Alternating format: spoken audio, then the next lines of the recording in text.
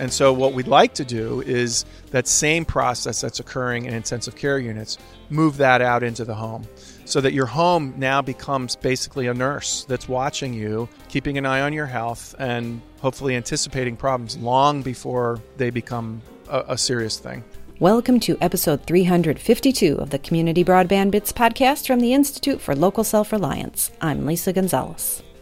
While Chris was at the 2019 Broadband Community Summit in Austin, Texas, he met up with Dr. Robert Wack from Westminster, Maryland.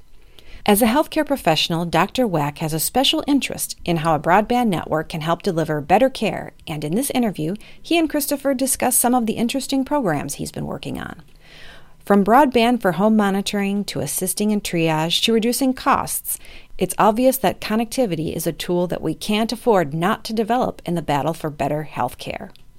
Now here's Dr. Robert Wack and Christopher talking about healthcare and broadband. Welcome to another episode of the Community Broadband Bits podcast. I'm Chris Mitchell with the Institute for Local Self-Reliance, and I'm in Austin, Texas for the Broadband Community Summit, which is an event that I do interviews at every year. Actually, I think 3 years now, maybe this is the fourth, I've done an interview with Robert Wack, City Council President of Westminster, Maryland. Welcome back. Thanks, Chris. So you're a very entertaining person to have on for a variety of reasons, just a very eclectic thinker and whatnot. Yesterday, you gave a really interesting presentation about healthcare and telemedicine. And so we're going to focus on that. But first of all, let me just ask you, how are things going with your network, the public-private partnership with Ting? It's going extremely well. We are pretty much on schedule, under budget, and preparing to wrap up the main construction of the backbone and signing up customers. From a financial performance perspective, we're right on track. We're hitting our customer acquisition goals on schedule, well, actually ahead of schedule. Our target was 20% within a year of lighting up each phase, and we meaning mostly Ting, right. are beating that goal. But they have beat it for every phase that we've lit. The next step is internally for Westminster, our goal is 40% at 5 years. Ting's goal is 50% at 5 years, and we're on track. So still a long way to go, ramping up subscriber acquisition. But the way we put the project together, the way we modeled it, was all for very long-term, slow ramp up, and we're doing that. Aside from being the city council president, who really, I think, had the vision for this and was a driving force for it, you're an author, which I always like to bring up and you always giggle about. But you're also a doctor. And so you have some hands-on experience and you're paying close attention to this. And Maryland is a really fascinating state for a variety of reasons. And then we have the Affordable Care Act, which is Obamacare, which has changed some incentives for hospitals. So give me a sense of maybe setting a broad stage, just like you did yesterday on the session we didn't record. Why, what's the stage for broadband and healthcare right now? Well, let's just start like yesterday with a very broad picture of healthcare. And, this is a very oversimplified generalization, and it's somewhat pessimistic. And I'm sure people might take issue with one piece of it or another, but the general... No, if there's one thing Americans can agree on, it's healthcare. I'm pretty sure about that. So our healthcare system is broken and is failing, unfortunately, even despite recent progress with, for example, the Affordable Care Act. The Affordable Care Act was a great step in the right direction, but it was not sufficient to fix the many problems that our healthcare system has. And those are basically boiled down to three main areas. One, we spend way too much on healthcare. Two, we do not get the same results from our healthcare system that other countries do. So we deliver healthcare very inefficiently. And three, there are still massive, terrible inequities in our healthcare system. There are parts of the country that don't have access to the same levels of healthcare that other parts of our country have. Mm-hmm. And there's certainly major socioeconomic discrepancies between the quality of healthcare and, racial discrepancies as well. So there's huge problems.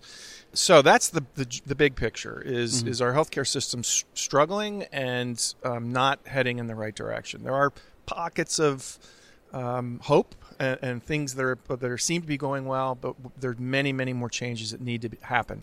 So in that context, in the state of Maryland, we have participated for many years as part of a pilot project from the CMS, as the Center of Medicare and Medicaid and Medicare Services, that places authority for setting rates for healthcare reimbursement at the state level. So unlike many other states, the state of Maryland says what reimbursement rates are going to be for a hospital, and that effectively controls how much a hospital can make in a given year.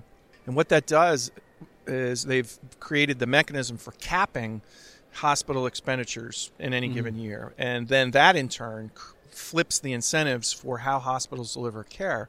So instead of in the past, or what most of the rest of the country has, where there's this incentive to drive volume, more surgeries, fill the beds, build a bigger hospital, it's the exact opposite. Now it's keep people healthy, do fewer surgeries, keep people out of the hospital.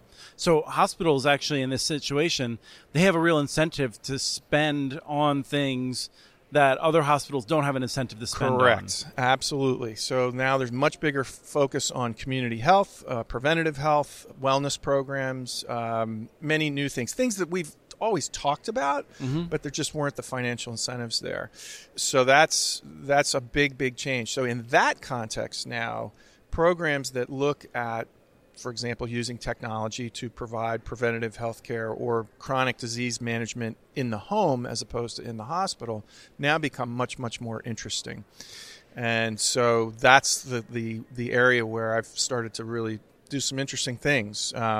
My rudimentary understanding of healthcare was sort of really broadened, I think, when I understood that there are a very few number of diseases that massively drive the costs of healthcare up. I mean, diabetes and dementia, like sort of schizophrenia. And so getting a sense of how dealing with a few chronic diseases, if you can get those managed, you can dramatically change healthcare expenditures. So tell me a little bit about how that may play into what you're talking about here in broadband.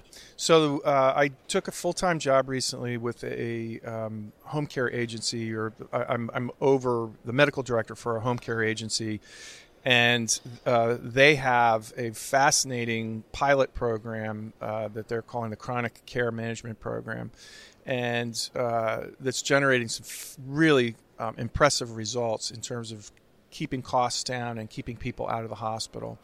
They've just completed an analysis of a 2-year pilot program, enrolled. There have been about 200 patients came through the program, but there were 120 that were part of the analysis.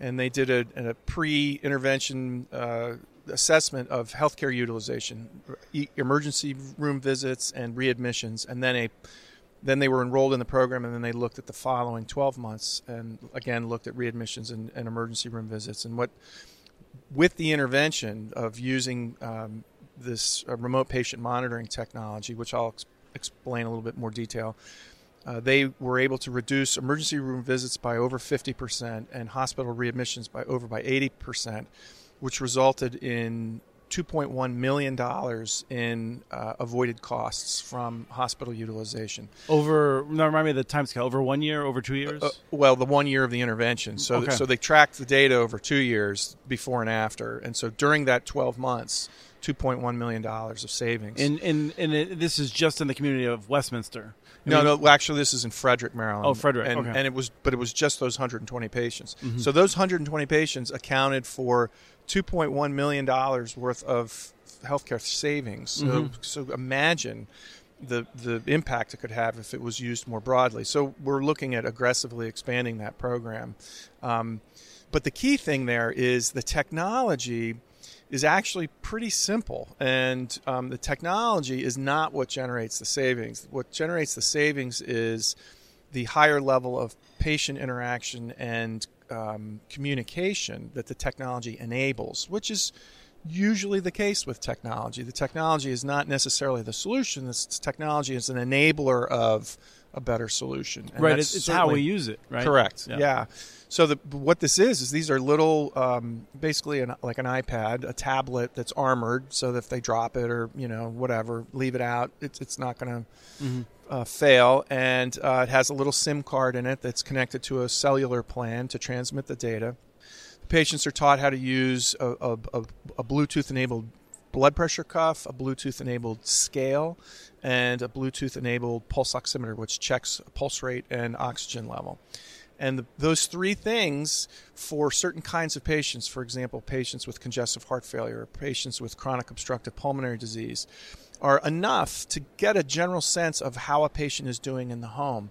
But the key is daily check-ins with a nurse who they have a relationship with, and then the ability for that nurse to sort of intervene very, very early if they start seeing any changes that either they see in the vital signs that they are remotely monitoring or in what the patient reports through their check-ins.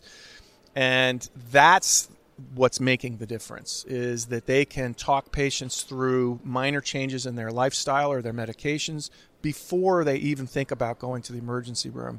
And that's having this major impact in their hospital utilization. So it's a huge step forward with actually a fairly minor technological fix. Well, are these daily check-ins, are they video check-ins? Or sometimes it's a phone call, sometimes it's a video check-in. And so the tablet has the capability of doing a simple, Skype-like video chat.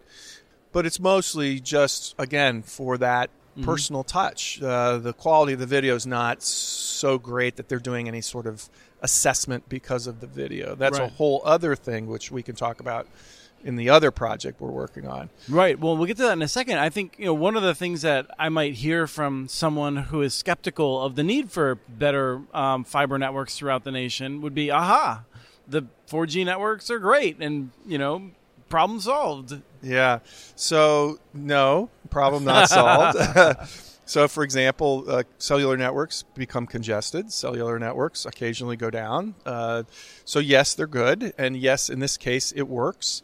But if you're talking about scaling, well, let's just look at the expense. So, for this particular service, that cellular connection is $56 a month. And that's, okay. Yeah, that's a lot. That's a real lot. Right. And it really impairs the scalability of the program in terms of the financials of it, because there's a significant labor cost, as you can imagine, with the nursing service. But that's where the value is. This particular service, although effective and certainly demonstrating some results, is going to be tough to scale because of that communications expense. Yeah, I mean, just back of the envelope, I'm thinking that's, the monthly communication cost just for the subscription on the 4G is probably on the order of $70,000 to $90,000 for a year across 120 patients. Yeah, right. That's quick math. Well, I was doing it for a while you were talking. And someone might write in to say, no, you're off by an order of magnitude, which happens to me sometimes. So it is non-trivial expense. And it really, so that's where, boom, right off the top, if you had cheap, ubiquitous broadband, then that part of it goes away and the solution becomes more scalable. And in a place like Maryland, given the incentives, it wouldn't be unreasonable for a hospital to say, okay, you have a home connection. Maybe we can give you a coupon, or we can do something in which the hospital would pay some portion of the cost of that home connection to drive the cost down. And, well, there's also a copay. So there are Medicare codes now to bill for this sort of thing, which also improves the economics of it. But those codes require a copay, and some of our patients can't even afford the copay. So we have to figure that out. We got to figure out how to manage the economics of this. Clearly, the intervention works. Clearly, that higher level of daily communication and monitoring of that data has a major impact on healthcare utilization. Now, how do we make it scale? How do we manage the economics of that in a way that makes it so that we can use it more broadly? One of the things you mentioned yesterday is that, we're talking about this Maryland-specific thing, but this is relevant for hospitals all across the nation because of the Affordable Care Act has very high penalties for hospitals that are readmitting people for the same problem over a period of I think it's within a month or something, right? Right. And future iterations of healthcare reform, and it's going to happen. It has to happen. As I said in the beginning, our system is failing, and at some point, the political tides will shift, and we will have major healthcare reform. It might be after there's some series of catastrophes, but either way, it's going to happen. And that's one of the things that will need to happen is what's going on in Maryland, where you flip the incentives and make it so that people are focusing more on preventative care, wellness, and community-based health care, not hospital-based health care. Tell us about the a perfect case example. You had a specific person who had a challenge of anxiety. She had anxiety and some heart problems that were real, legitimate heart problems. But she also had anxiety, and one of the things that we discovered is that she was afraid of the dark. And as at sunset, or shortly after sunset, her anxiety would mount. She would start feeling her heart beating rapidly, and she would start thinking she was having an exacerbation of her underlying heart issue. So in the past, she would call 911, and then the EMS folks would get there. They'd check her heart rate, and sure enough, it was elevated, and put her in the ambulance and bring her to the ER. And she'd get a big workup, and turns out, it really wasn't her heart. It was just... And so with this remote patient monitoring now, she now has a way to... The nurses will see her heart rate going up. They may call her first before, or she can call them. And then they have a conversation, and they kind of do that initial assessment that would happen at the emergency room, and avoid the 911 call, avoid the unnecessary ER visit, and keep her happy and keep her in her home. And is a perfect anecdote about how this higher level of communication really makes an impact on keeping people happier and in their home. If you didn't have those tools, it would be harder to have that personal relationship, because it is the personal relationship that matters. But the nurse has to have access to some of the diagnostics Data. of the body, right? Yep, yeah, exactly. Data she can trust. So if, let's say, they didn't have the remote patient monitoring, but they did have the communication, the patient calls or they have a conversation, and she said, well, what's your heart rate? Right. Well, you don't know that the patient really knows how to check their own heart rate, but she's got objective data that says, her heart rate's 120, and right. That's a real piece of information. So yes, it's the combination of the data and the communication and the relationship that makes the difference. So what's the other program that you alluded to? Yes, I think we talked about Magic before, didn't we? Yes. So the Mid-Atlantic. Come on. Oh, no, I'm just stuck on the G. Gigabit. Innovation. Collaboratory. Yeah, I was going to say center, but that's the wrong word. Yeah, collaboratory is a cool made-up word that I picked up from a conference one time. They were research scientists were talking about their collaboratory, and I was I like that. Yeah. So if Shakespeare got to make up words, you can too. Exactly. So Magic is a nonprofit in Westminster whose mission is to realize the economic development potential of our fiber network. And we have a number of programs and projects to do that. A lot of it's around workforce development, working with students, developing tech skills. But another one is our Healthy Smart Home project. And in that, we are using sensor technology and data collection to improve healthcare outcomes for the 6 residents in those 2 homes who are clients of another nonprofit that delivers residential services to adults with intellectual disabilities. These folks also have lots of medical problems and also go to the ER a lot. Right. I dated a woman who provided care at one of those facilities, and one of the challenges is having people overnight. I mean, frankly.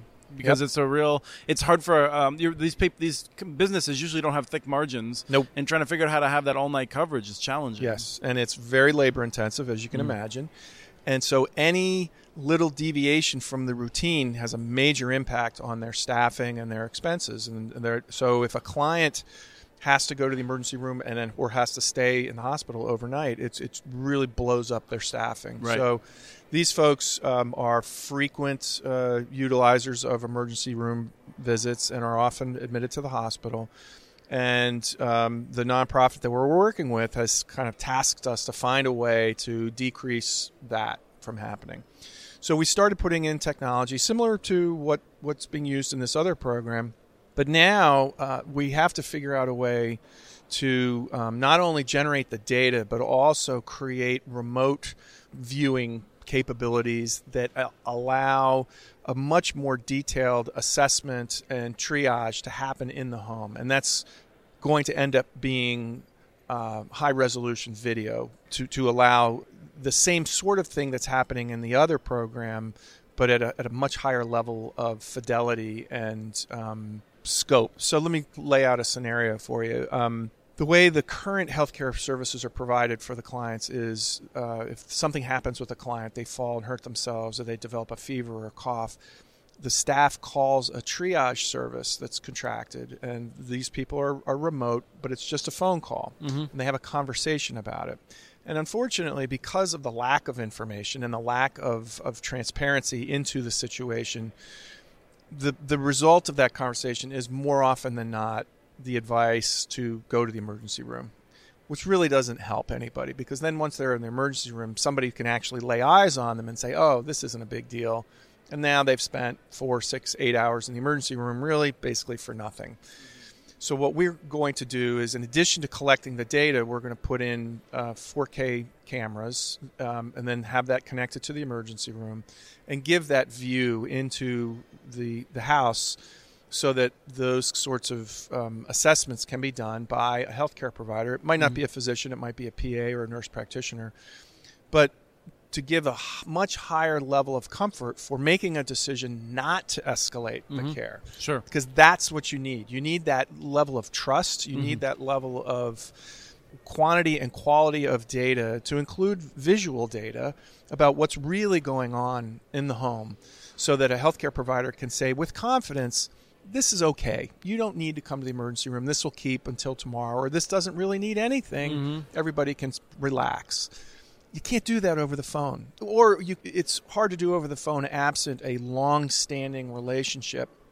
And the reality is staff turnover, so the nonprofit, their staff turns over, and at the nursing agency that's doing the triage, they have staff turnover. So it's more likely than not that the people on either side of the conversation don't know each other and may not know the client very well. And so in that vacuum, that information vacuum, it's impossible to have any kind of trust about really how reliable is the information I'm getting. And I'm not going to take a chance on making the wrong decision because I don't trust the information. So how do you change that? You build that trust. You give a better view into the house, and that's going to be through video and correlating that with data, vital signs data, and other data that we're collecting, for example, about diet and about daily activities and behavior patterns. That we are accumulating a substantial database of past behaviors that the staff log in through a software platform, that now a clinician, they can say, oh, they threw a tantrum and hurt themselves, but this is their usual thing. Well, how does the clinician know that? Well, now we can show them, look, here's the pattern of behaviors over the last 2 years. And yes, after a holiday, behaviors deteriorate, or after a big meal of candy or whatever, behaviors deteriorate. So just generally gives more information and a better view into the situation, so that people can make better decisions. Is there a liability angle to this in terms of preserving the video? Because liability is a major issue around healthcare. Absolutely, and not as much on the clinician side, like in the context of an emergency room visit, but that's certainly a piece of it. Right, because actually, it just seems odd to me. And as I was thinking about this, if they were in your office, it feels like it would be an affront to privacy to record that. But the nature of a video chat is that it is recorded anyway, and so one could preserve it so that if there were a question later, did the clinician make the right call? Sure. One would be able to evaluate it and say, this is the evidence I was presented with, and a competent person in my position would have made that decision. That's exactly right. That's a really, really good point, that this will be a challenge for implementing this kind of technology across the whole healthcare system, because everybody's going to have to get used to this new thing, that now there are other ways to document the interaction that occurred, and that's the future. And but the doctor's going to have to get used to it, the family's going to have to get used to it, the lawyers will have to get used to it. It will probably eliminate some spurious sort of lawsuits about stuff, but when it does happen, there will be evidence, and but the goal is everybody gets good care and everybody does the right thing. So that's not necessarily a bad thing. Right. That's why we keep a medical record, is to document the care that was given. So this is just an extension of that. So you told a story about Johnny yesterday that I enjoyed about the 2 a.m. phone call. Sure. Which my wife and I had to make an emergency room on a 104 fever. I think if we had talked to you then, you would have said you got to come in. If only you had called me, Chris. Right, Maybe right. we could have avoided that visit. No. So, as a pediatrician, sometimes parents become worried about situations that may or may not warrant that much anxiety. And when that phone call happens, and it's usually in the middle of the night, to the doctor's, the on-call doctor or the on-call nursing service, same problem. They can't see your child. They only hear the anxiety in your voice, and then the scant details of what you're relating, fever of 104, et cetera. So usually the answer to that is go to the emergency room, even though most times that's probably not necessary. Right. And so a high resolution video that's reliable and secure and always there if you need it would help give that reassurance that even with the 104 fever, Johnny's okay, because you can see him running around in the background going, I want a juice box, I want a juice box. Right. Sometimes people sort of fixate on one piece of data, but there are many other pieces of data that really paint a different picture. And an experienced clinician could see that, yes, Johnny has 104 fever, but he's doing okay. Right. And so just dose of Motrin and everybody go back to bed. So, yeah, I think it's more broadly applicable. But, again, people are going to have to get used to the presence of some kind of camera technology in their home and that occasional intrusion into their privacy. But it could really solve a lot of problems. Are there high-speed broadband applications that aren't video? So much of this is about, video that allows you to use the judgment that you've spent decades honing. But are there other things in terms of sensors that just would require, high capacity? Somebody yesterday asked me after the talk about thermal imaging. And I thought, I've never thought of that. Or what did he call it? Something else. Hyperspectrum? Yeah, hyperspectral imaging or something. Yeah, and I thought, he was a guest last week. Yeah, that's a really great question because what it does is it opens the door to other sensory modalities that could be used diagnostically. I think the reality today is that if you thermally imaged somebody with a fever, the clinician wouldn't know what to do with that information because it's not something. It's not part of our standard data set. We know what temperatures mean. We know what heart rates mean. We know what respiratory rates mean, and then we know what they mean in the context of different disease problems.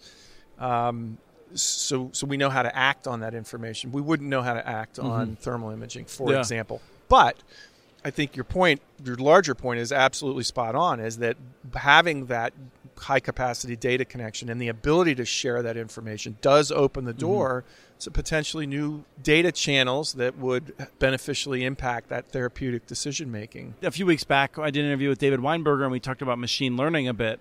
And it'll be fascinating as you're creating these data sets with this information that you would only have among people who are hospitalized and being able to collect that data. That's exactly right. As you create these data sets of people in their homes, machines may see patterns that we would not, that would predict certain negative health outcomes. That's absolutely right. And that's actually one of the broader strategic goals of the Healthy Smart Home Project is that sort of machine learning is happening right now inside hospitals, particularly inside intensive care units. So there are algorithms now that are being applied to the data that's generated from a patient that's in an intensive care unit that are being used to assess and predict or assess the probabilities of deterioration over the next 6, 12, 24 hours and looking at every bit of data that's generated, heart rate, respiration rate, changes in those things, temperature, laboratory values, white blood count, urine output, oxygen levels, the whole thing, and then also nursing assessments as well, which turns out is one of the most valuable pieces of information.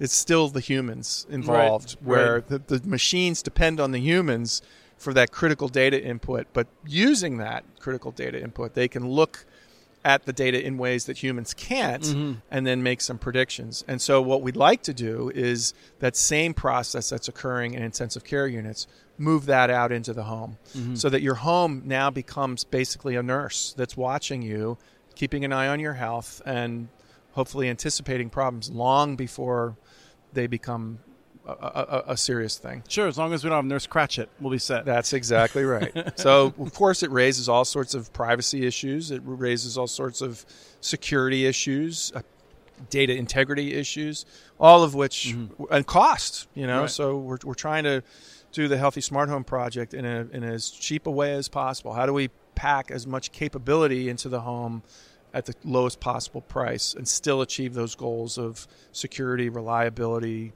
stability, privacy? And so one of the things to come back to the beginning about, I think, is that if you do extrapolate across the United States, you could build like broadband to a lot of places that that don't have it, with the avoided cost of hospitals. I mean, with just a fraction of it. Oh, yeah. Because, we're looking at hundreds of billions of dollars in avoided costs potentially. Absolutely. Yeah. So these are, I think you used a word the other day about... Diggity? No. Spillovers? Spillovers, yeah, maybe. Right. So this is absolutely a spillover. Right. So with better broadband, you start having these ancillary impacts on education, healthcare, et cetera, right. which are hard to quantify, but in this instance, not terribly hard to quantify. This in Maryland, we know in this instance, $2.1 million over 12 months. That could build you some fiber. Right. Now, unfortunately, the hospitals desperately need that cost savings, so they're probably not going to plow that into fiber. Yeah. But the point still stands that. So this is just totally, people who are interested in broadband could probably sign off right now, because I have the last question I wanted to ask you. I was just going to end the interview, but there is an interesting point, I think, that I worry about very low probability, high impact events.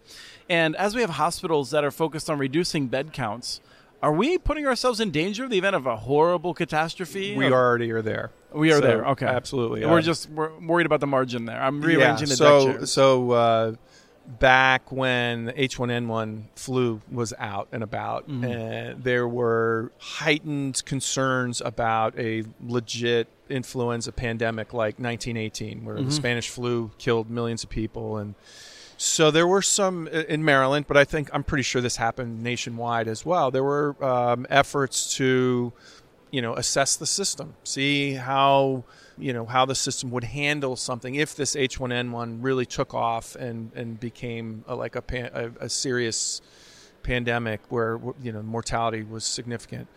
What they found was, with multiple tabletop exercises, is that because we have squeezed all of the surge capacity out of the system in the pursuit of efficiencies and reducing costs, that the system will fail. It will absolutely fail because we don't have enough ventilators, we don't have enough isolation rooms, we don't have enough capacity in the morgues to handle the people who die. And then when you start factoring in people missing work, the whole system breaks down pretty quickly. Sure. So, for people who want a picture of that, Stephen King's uncut version of The Stand, I think, paints a very clear picture of it. Or there was a movie that came out with Matt Damon, and it had like a one-word name, like Pandemic or something.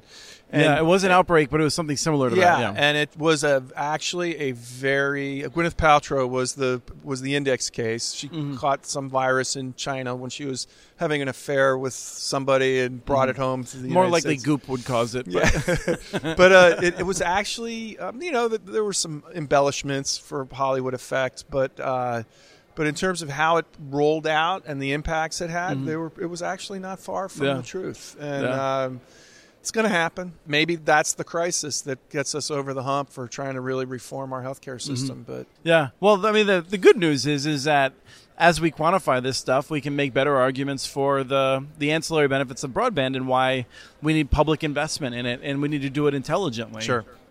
And get your flu shot. Absolutely. Yes. Thank you so much, Robert. All right. Thank you, Chris. That was Christopher talking with Dr. Robert Weck about how broadband is assisting healthcare professionals to improve care at home and in the clinical setting. We have transcripts for this and other podcasts available at muninetworks.org/broadbandbits. Email us at podcast@muninetworks.org with your ideas for the show. Follow Chris on Twitter. His handle is @CommunityNets. Follow MuniNetworks.org stories on Twitter. The handle is @MuniNetworks. Subscribe to this podcast and the other podcasts from ILSR, Building Local Power, and the Local Energy Rules podcast. You can access them wherever you get your podcasts. You can catch the latest important research from all of our initiatives if you subscribe to our monthly newsletter at ilsr.org. While you're there, please take a moment to donate. Your support in any amount helps keep us going. Thank you to Arnie Huseby for the song Warm Duck Shuffle licensed through Creative Commons, and thank you for listening to episode 352 of the Community Broadband Bits podcast.